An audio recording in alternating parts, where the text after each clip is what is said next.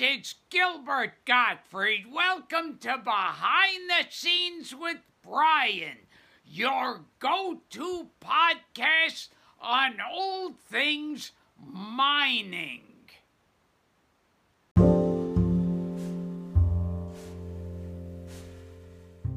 Welcome to Behind the Scenes with Brian, the podcast covering everything from engineering, mining, and mine waste management to whatever else may be on our minds. Pop in your headphones and don't forget to rate, subscribe, and share. And now, here is your host, Brian Ulrich.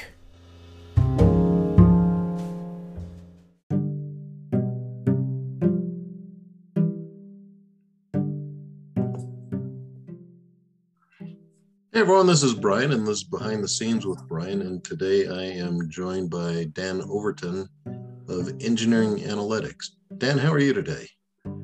Good, Brian, thank you. Yeah, and we're recording this during the pandemic, and hopefully that's not too disruptive to your personal and business life. Oh no. The pandemic hasn't had much impact on business life. Yeah, well, I think in the first month or two, there was some disruptions, especially on the client side. It depended where they were working. Some of the mines shut down almost completely for a little while until they got sorted out. In Nevada, they were not really shut down.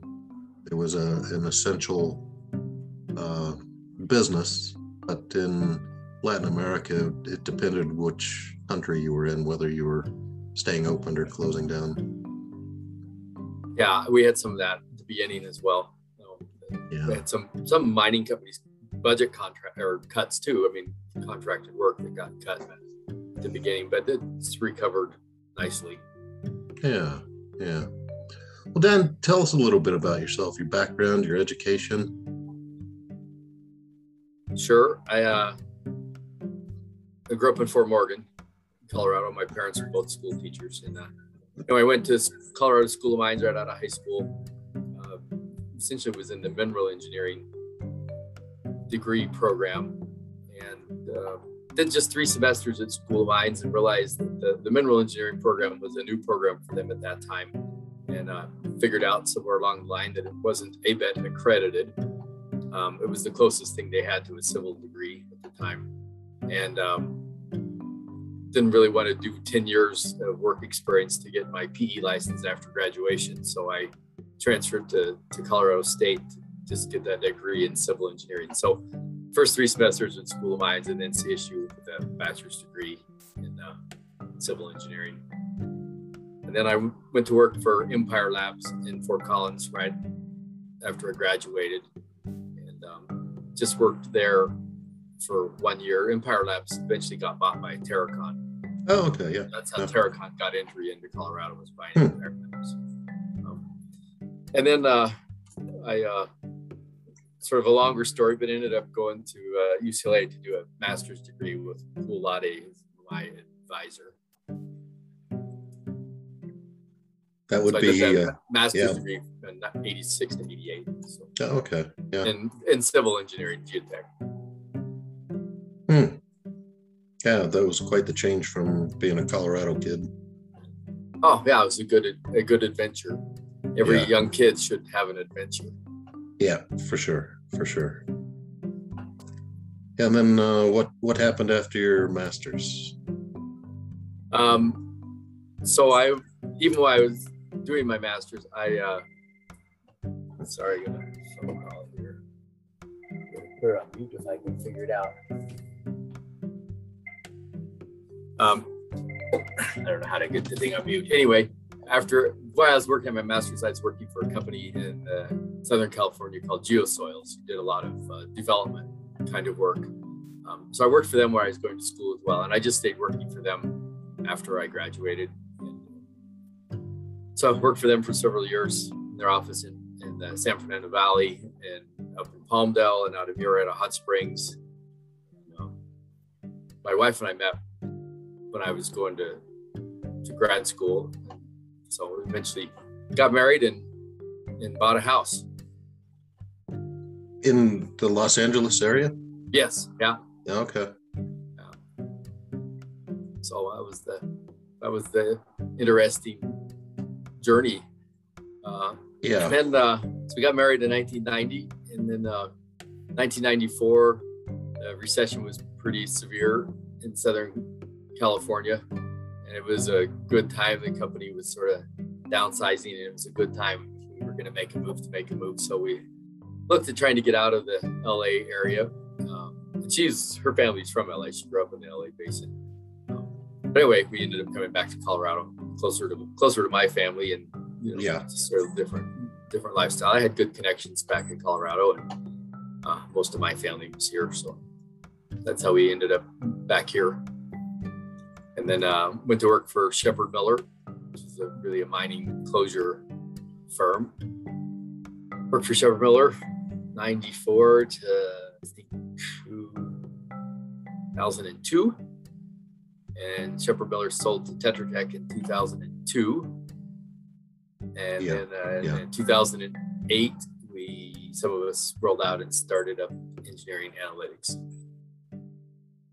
Yeah, and before our interview here, we were talking about tailings and mine waste, and one of the guys you have on board is John Nelson, who's one of the founders of the tailings and mine waste, or was the precursor for it, really, which was the uranium tailings. Yeah, the uranium mill tailings symposium. That's how it started. Yes. Yeah. So John was one of the owners of Sheppard Miller. John was, professor at the university, and really basically started up their geotech department back in the early 70s. And he got into mill tailings and expansive soils. He worked for Water, Waste, and Land. It was a company in Fort Collins that had a lot of the professors working as advisors. Some of the guys at Water, Waste, and Land started up Sheppard Miller. So John was an owner of Sheppard Miller as well. So that's where John and I met. Even though I went to school at CSU, and John was a prof at CSU when I was there, I never had John as a prof, so I didn't know him prior to working Interesting. at Sheppard Miller. Yeah. So that's how John and I got started working together. So John and I have been working together since 1994. Been quite a while. Yeah. So your company doesn't do just tailings. You're pretty diversified, right? Yeah, for our size, we're pretty diversified, and that was an intentional decision. Mm-hmm. What besides mining and geotechnical mining stuff, what are your other branches that you're involved with? Sure. I think you probably could, big picture, you could call us an earth science design firm. And so we do, earth science type of work across the variety of sectors. When we were I was in Southern California, it was almost all land development, a lot of mass grading and office building and stuff. But that's one market sector. So you ride that market sector up and down. And depends on your personality type. That could be quite exciting, riding the market up and down. Yeah. And at Sheppard Miller, we were in one market sector, and it was mining closure. And we got to ride that market up and down, and that was quite exciting as well. When it was going up, you couldn't hire fast enough. When it was going down, you couldn't shed people fast enough. Yeah. And so when we got to Tetra Tech, and obviously Tetra Tech's a real diversified company, and you don't see that up and down as a company. You see it within subgroups in the company. Yeah. The company as a whole isn't. So if the mining group gets slow, they just go work somewhere else for a while, and they come back, and you don't lose those resources. So when we started engineering analytics, we didn't want to be in one market sector, and we didn't really know exactly what market sectors to be in, but we explained it. We wanted to be in multiple market sectors, so it'd be like three-phase power. As they're cycling up and down, the net effect is that we got sort of constant supply of revenue. So we actually hired UCLA Business School through their executive MBA program. They take proposals for real world issues, and you pay them. It's not a freebie, and they did a great job. It's one of their executive MBA. This is one of their executive MBA things. Is started by this company with the contacts we had and our technical capabilities. What market sectors should we be in? And so they set us up and said, you should be in these market sectors, because these market sectors don't cycle together. So that's really how we got into this multiple market sector concept. And it has, from a business owner's point of view, it has really been really nice because it has been very stable. Our market sectors do cycle like crazy, but the net effect is the company doesn't see much change. Yeah, and unlike an internal combustion engine where you have pistons that don't fire all at the same time, they fire at different times. You can actually have all of your sectors being up. I think it would be unusual for all of our sectors to be up. Oh, interesting. It doesn't really work like that either, because they all cycle. We're just in sectors that don't cycle together. Yeah. So all the sectors cycle in roughly an 8-year period. But they're not synced. Some lag and some lead, right? Yeah, but because they're all in earth sciences, your team can switch back and forth without too much. So our guys will switch back and forth against the market sector. So our market sectors are mining, and most of that is mining, reclamation, and closure. And then our second biggest market sector is industrial aerospace, and that is old industrial manufacturing sites. A lot of them are aerospace sites. They don't have to be. We have chemical manufacturing sites. We've worked on railroad sites, but old industrial sites. And that is surface soil, deep soil, surface water, groundwater contamination and cleanup kind of stuff. And then we have infrastructure and development, which is pretty much infrastructure and development. We don't really do residential.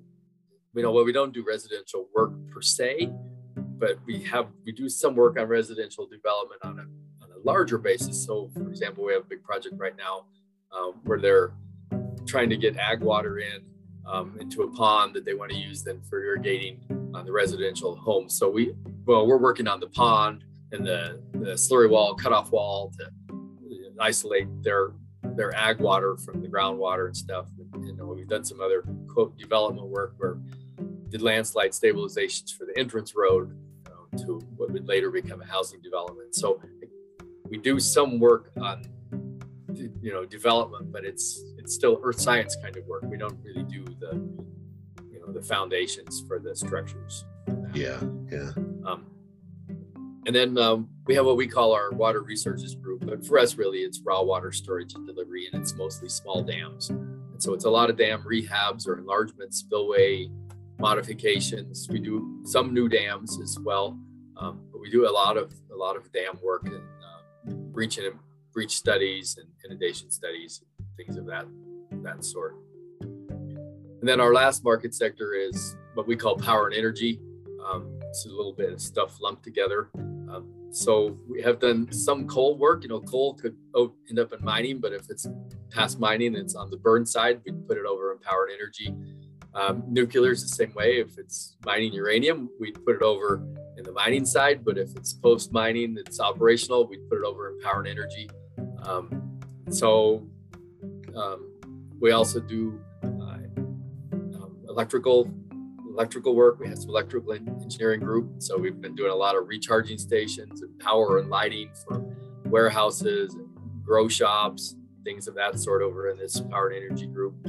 Our oil and gas sets over in power and energy as well. And then in power and energy, we also have electrical substation and transmission line work. We don't do the electrical on that. We do the civil, geotech, structural on that. So we do the grading, the foundations, the actual substation towers and structures, but we don't actually do the electrical work in the substation. So that's our 5 market sectors. Yeah, okay. And you mentioned dams. It reminds me, we had a chance meeting a few years ago, and there was I think it was the 4th of July, and there was a kids fishing derby. And I just heard out the window, "Hey, Brian," and it was you. And we were, I think that was the Ramona, and we had a little cabin right behind the dam, and you've got one kind of around the corner. So it's just one of those small world kind of occasions. Yeah. So that's our market sectors. That's really how we market and go after business, and we do set a business marketing plan for each market sector. So that's really how we drive and manage the company. There's an administrative management chart as well, because you don't work under one market sector. So even if there's a market sector lead, you as an employee don't necessarily work for him. You work for the person who's probably your best mentor. Oh, okay. Yeah. You get pushed around to all the market sectors. So technical skills, if we had this 3-sided matrix, we have this management structure that's basically a who's your best mentor driven kind of thing. And we have the market sectors and we have the technical skills. And so the technical skills are really what we call the design engineering group. That's the group that puts out plans and specs. It's a pretty diverse group. So we have a lot of civils with geotech degrees. All our geotechs still do civil design as well. They don't just do civil. They're expected to do the geotech work and the civil side. Geologic engineers, engineering geologists, hydrogeologists. We do the surface water hydrology, the hydraulics, the structural engineering. It's a pretty broad group of engineers, but I still consider them all focused on earth science, except for maybe some of the civil engineering. It's traditional civil, but it's usually earth science related projects. Yeah. So that's sort of that group. Then we have what we call our process design group. So that's a lot of pump and treat and water treatment technology. We really have 2 big groups of that. One is in Fort Collins, where it's all mine discharge water treatment. Those are pretty traditional above ground water treatment plants or reverse osmosis plants. So we do have the chemical and mechanical engineers. We have the electrical engineers, the control process guys. Some of our civil designers will help with piping pumping, but the mechanical engineers can do the piping pumping. They also can work on the civil side piping pumping when we're doing pipelines. So that group's sort of in Fort Collins. The electrical engineers sort of set in there. So we do have a few electrical engineers and electrical designers and the instrumentation control guys. The second part of that process design group is down in San Diego, and that really is the group that does more of the industrial and aerospace work. That's a little different because that's traditionally all hydrogeology driven pump and treat groundwater. And so we do a lot of pump and treat systems, PFAS, Betos extraction, Betozone extraction. Yeah. So we have 2 groups of water treatment that really one surface treatment the other, but like the chemical process stuff is pretty similar, so they can cross over and help each other back and forth as well. Our next sort of technical group is just what we call environmental monitoring compliance. It's pretty much what it is. It's generally just for the mining projects or for this industrial projects, but it's that I meet my monthly discharge requirements, stuff I'm discharging out to the stream. Is it meeting the water quality standards? Are we meeting all of our release criteria? So we have guys that go out and do all the sampling and run the stuff through chemistry lab and whatnot. We don't have a wet lab ourselves. We sub all of that. Then our last group is our construction materials testing group. So we have a construction materials testing lab in Fort Collins. We have a lab manager, and then we have field services manager in Fort Collins. We have a small lab and field services in New Mexico as well. The bigger lab is in Fort Collins, but it's really just soils, concrete, and grout. So we don't do asphalt or anything else. But we do a lot of tracks tests and samples. So tracks is busy most of the time. Flex wall permeameter too for the groundwater modeling. So that's sort of the management style. We are set up in sort of the triple, 3-dimensional matrix, but really the business part of it is driven by the market sectors. And then the staff retention side is driven by this, your administrative manager, who's your best mentor. And then we have these sort of technical groups. But if you're in a technical group, you have to be able to, in our company, work across 2, if not 3 of those market sectors. Yeah. That's really good diversification, but all kind of in the same cluster of earth sciences. Yeah, With a couple of that's what I said. exceptions. We're an earth science consulting and design firm. That's the simplest way to say who we are. Yeah. So how many employees do you have about? I think there's like about 62 on payroll. Yeah, that's a nice size. Very nice size. So you can know everybody. Well, yes. Yeah, you sort of know everybody. But even at 62, it's hard to keep up with everybody as much as you'd like. Sure. So Dan, I've been talking on this program to lots of CEOs lately, and we've been talking about finance and things like that. But I want to talk about tailings. So it's my favorite topic, and I know you've been involved in tailings. You and I both served on the organizing committee when the tailings and mine waste got back on track, and a lot of fascinating things about tailings. It's a really interesting field to me, and I've always told geotechnical engineers, if you want to have fun being a geotechnical engineer, tailings is where you want to go, because it has almost every aspect, especially soil mechanics. Yeah. Every class you'd have in college and grad school is in tailings. So what your company does quite a bit of tailings work, or is it mostly in closure and reclamation? We do tailings work, but it's mostly in closure and reclamation. Yeah. So most of the tailings stuff we get is on the closure side. We've done some active design work, but we're at our size and the pace of new tailings projects, we're a little bit small to do design on a large tailings impoundment for staffing, and we're quite honest, there's very good firms that do the tailings design, Ipeasel, Golder, etc. Sure. So we just seem to be better suited in the closure side. And, for our staff numbers, we can easily do a closure project. A large tailings design would really stress us for capacity. So anyway, and we just have more expertise in the closure. But we have a lot of tailings impoundments that we work on in closure. Yeah. What part of the world do you work in tailings closures? What places? Well, we're probably an oddity, and because still a majority of our work is in the continental United States.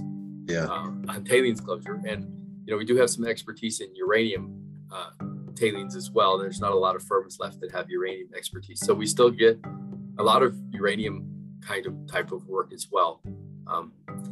But we do stuff in Central and South America, and we have a couple projects in Canada. That's sort of it. North, South America, Canada. We don't get out of there very often. Yeah, but it's still, that's where a lot of the mining is, so it's a good place to be. Yeah, we have several very, Spanish fluent engineers, so they do more of the Central South America work than I do. Yeah. Are you seeing any trends in tailings closure work? For example, our GISTM standard for tailings management, it talks a lot about risk analyses. And I was wondering if you're seeing more risk analyses being used for closure design work.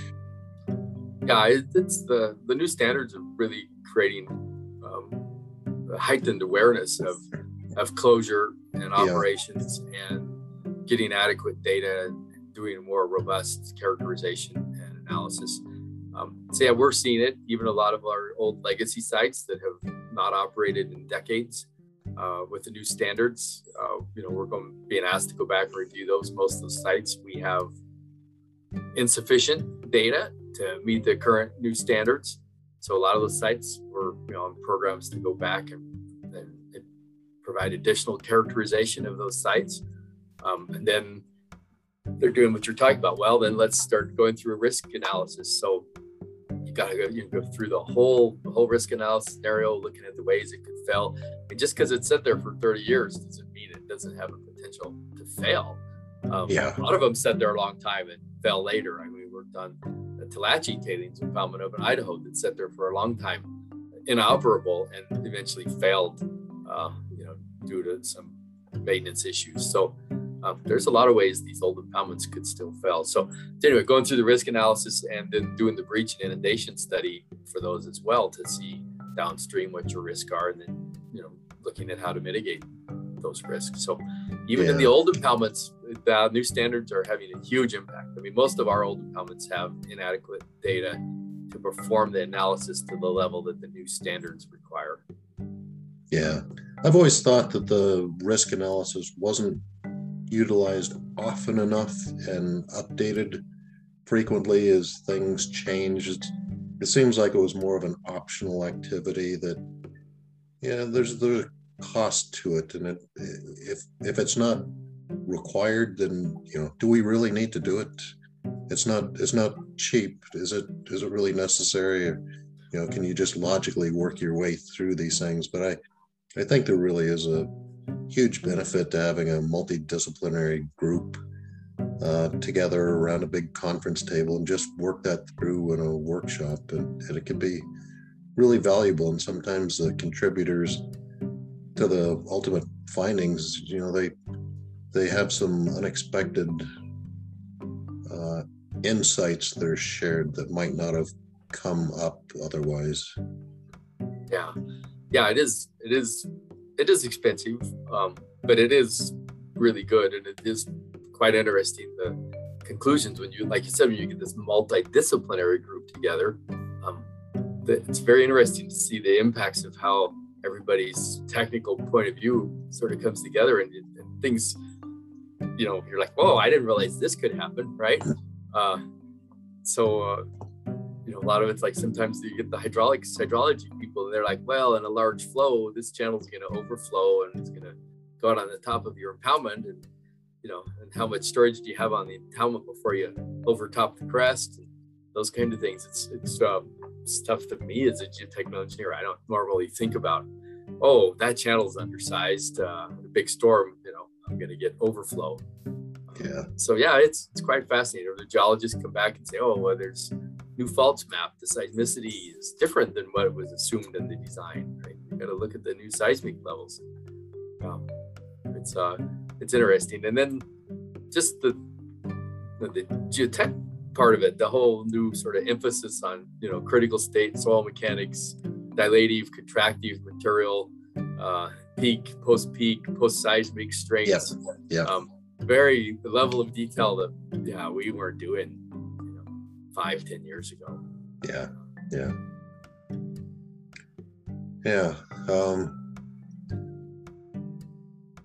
Unfortunately, neither of us made it up to the Tailings and Mine Waste Conference. I'll have to maybe get Bertha to give me a Oh no, Chris didn't make it either because his wife is expecting. Oh, okay. Well, yeah. I'll find somebody that was up Sean, there. I know Sean I talked with Sean with Cotec, and he was up. He can give you a good debrief. He said okay, yeah. A lot of U.S.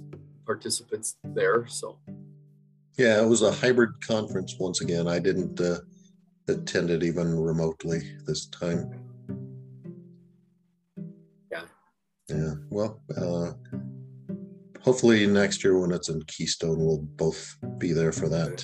Yeah, I heard there was some discussion about them moving it to Denver. So. Oh, interesting. Yeah, so I'm not sure in 2022 is in Keystone. It's in Colorado, but it may be in Denver. Yeah, we had some back and forths on that, because if it's in Denver, then sometimes participants might get sucked into doing something at the office instead of at the conference. So that might change things a little bit. I'm pretty sure even 2022 is going to have to still be hybrid. The hybrid conference model will probably likely never go away. There's some real benefits to it. Yes, people far away can attend for very little cost compared to flights and hotels and all that kind of stuff. So there's some real benefits, especially for people that are really remote and on a restricted budget. Yeah, like you said, the restricted budget. the conference still costs you about the same. Boy, all your travel, your time, your expenses, your hotel, your meals, your flight, all go away. So it really is much more economical. Some people are just so busy on a site that they really can't get away, but maybe they want to see the keynote speakers every day. They can do that remote, and still keep their site running. And you get speakers, particularly in the Mindways. We've always had speakers from Europe, and Africa that want to come, and it's always a problem for them, getting their passport through and have to get a letter from the conference about why they're coming and whatnot. For some of those remote speakers who are really looking for this kind of conference for their visibility, even remotely, you could be the speaker. I mean, you could be the remote speaker, to project you live at the live conference, and you're electronic for the remote people. So yeah, I don't see it ever going away. There's some things with COVID that have really advanced our way of doing business, and we'll probably never go back. For sure. And I think a lot of meetings in the future will just be Zoom meetings rather than everybody showing up at site. Not all of them. But sometimes you still have to see the site. But yeah, there's a lot of meetings you can just do on Zoom. Yeah, there's a lot of pre-bid meetings where I think the person that just calls in on Zoom is limiting his chance of winning that bid if there's somebody else there that's physically in the chair next to your client. Yeah. But yeah, I think things like Zoom and all the other versions of that certainly are going to play a bigger role. And, it helps in many ways. You don't have your seat on an airplane, so you're contributing. We're all environmental engineering firms in the end of the day, right? So it feels good that you don't have such a big carbon footprint, even if it's a minor contribution. Yeah. Well, and even our office is now 60% in person, 40% remote. I mean, some people are just remote all the time because they're on sites. But if you're in town, it's 60-40. And it started as an interim policy, trying to get back from COVID and still having that interaction. And, we work in a lot of groups with multiple disciplines. So what we found is that for a group that had done a lot of projects together, 100% remote works just fine. But when you bring in a new group to do a project that hasn't worked together, they don't know each other well enough, and their skills and strengths and weaks, and doing it remote is hard. And it's really hard to train a new person up just working remotely. So anyway, we're at this 60-40 model.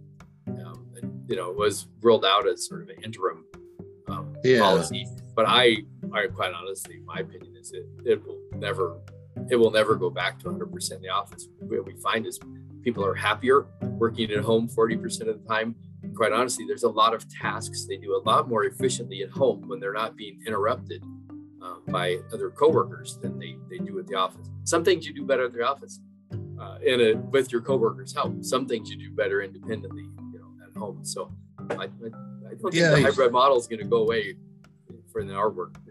Yeah, no, you're absolutely right. Because if you want to carry your cup of coffee down to somebody's office and talk to them about a technical thing, there's a real benefit to being there. But if you want to take your cup of coffee down and talk about the game last night and sit there for 2 hours, you just wasted 4 hours, right?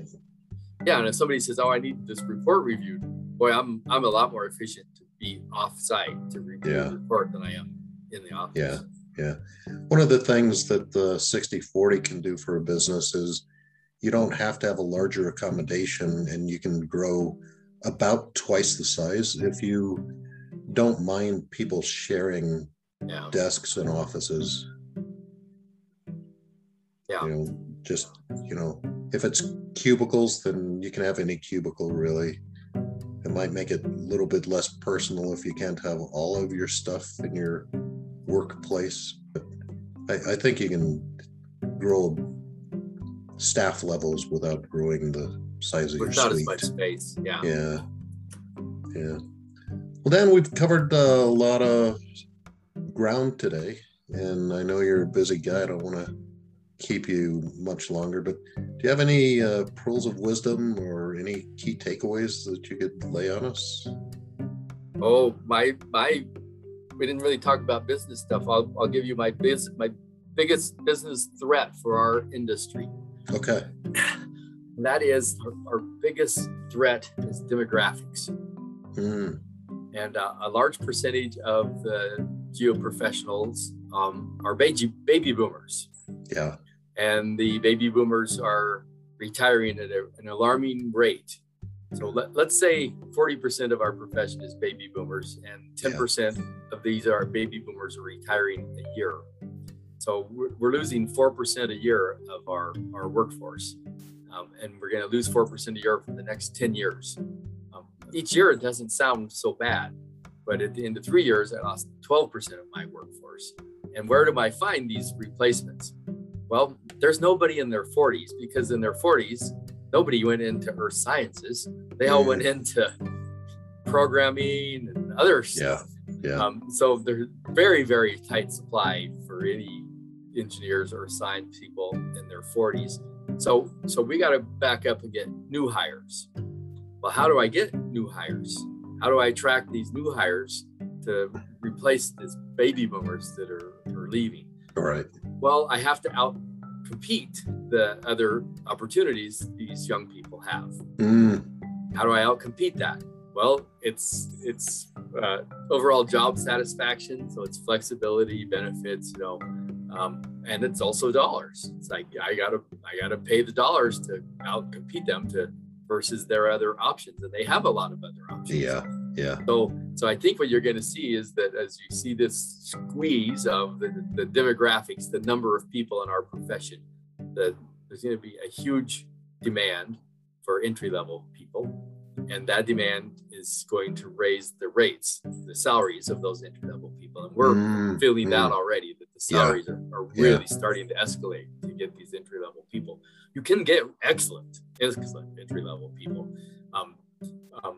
And those entry-level people are going to have opportunities at a rate far faster than I did when I was their age. Because when I was their age, there was a lot of guys in front of me, but there's not a lot of guys in front of these people. So they're going to get opportunity a lot faster, and therefore their salaries are going to go up faster than ours did too. But that's just what's going to happen. So in order to outcompete other opportunities to these young people, you're going to have to pay more, which means our rates are going to go up. Our rates are not going to be able to stay at going up at the cost of living or inflation index for the next 10 years. They're going to have to go up more than that.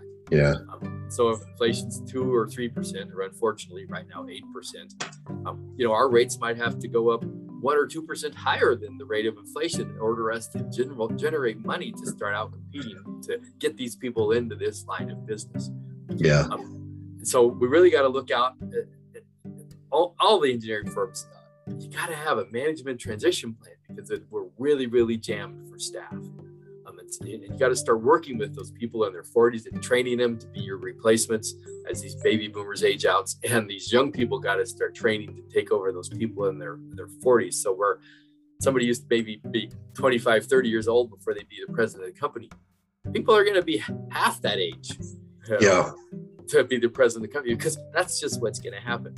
And the other thing we have to do is we have to mitigate as best we can to hold back as much of that capacity of these baby boomers as we can. And it's going to have to be through some creative ways of doing it. But surely these people want to retire. How can we get them to not fully retire, to stay engaged at some level, to help with this workload and the training of these younger people? And so it's going to have to be more creative than historically was. You're full-time or you're not, or you. And I heard a friend of mine who's, getting ready to retire, and he works for a programming company. He's a coder, and they have the same problem. And he said their firm, because they're struggling with the loss of these baby boomers, they can't get enough younger people in fast enough. They've recently just rolled out a new program that if you work 16 hours a week or more, you still get full benefits. Wow. Just as an enticement to try to keep this older workforce engaged. Can't afford to lose them. So to me, this is the real threat of our earth science business. It's a demographic problem with the retirement of the baby boomers and having very, very few mid-level people. Mm-hmm. Yeah, if you do a bell curve of our people, it's not a bell curve. It's an inverted bell curve. Yeah, right. We have a lot of young people, nobody in the gap. middle, and a lot of really old guys. And Yeah. this curve's rotating to the right, and the old guys are going to go off of the curve. So Right. how do you fill Yeah. it? Right? It's Yeah. a problem. It's a huge problem, and I think the next 10 years, it's going to drive engineering rates very high. Mm. Yeah, interesting. Yeah, you're right about that. So I don't know. You said you've talked to other owners about their business things, and maybe you've covered this with someone more knowledgeable than I am. But to me, this is our biggest threat. The biggest threat is the sustainability of our capacity. Yeah, and I've heard the same opinions, especially about the engineers of record, because they can't be a 5 or 10 year guy. They really need to be a 15 or 20 year person before you can really consider them to be qualified to be an engineer of record. Yeah. Well, Dan, good stuff. I know you're a busy guy. You told me all these fields that you're in. Hopefully we'll see each other up at the cabins one of these days. Yep, we got we'll be up there the first part of December for a little bit. Oh, okay. We're still remodeling our cabin, so we'll be up there some next year too. Yeah. Well, we're gonna have a big barbecue on the Saturday before 4th of July. So you're invited. Oh, nice. Have a big barbecue and throw some horseshoes, and then we'll at sundown we'll walk up to the dam and see the fireworks. Yeah, we did that this past 4th of July, and it's always a really nice fireworks show there. Yeah, it's beautiful up with the pine trees and the fireworks over the lake, and the reflection of the fireworks in the water. It's really nice. Yeah. Well, Dan, thanks again for coming on, and hope to catch up with you sometime soon. All right, thank you, Brian. All right. Thanks, Okay. Dan. Bye. Bye.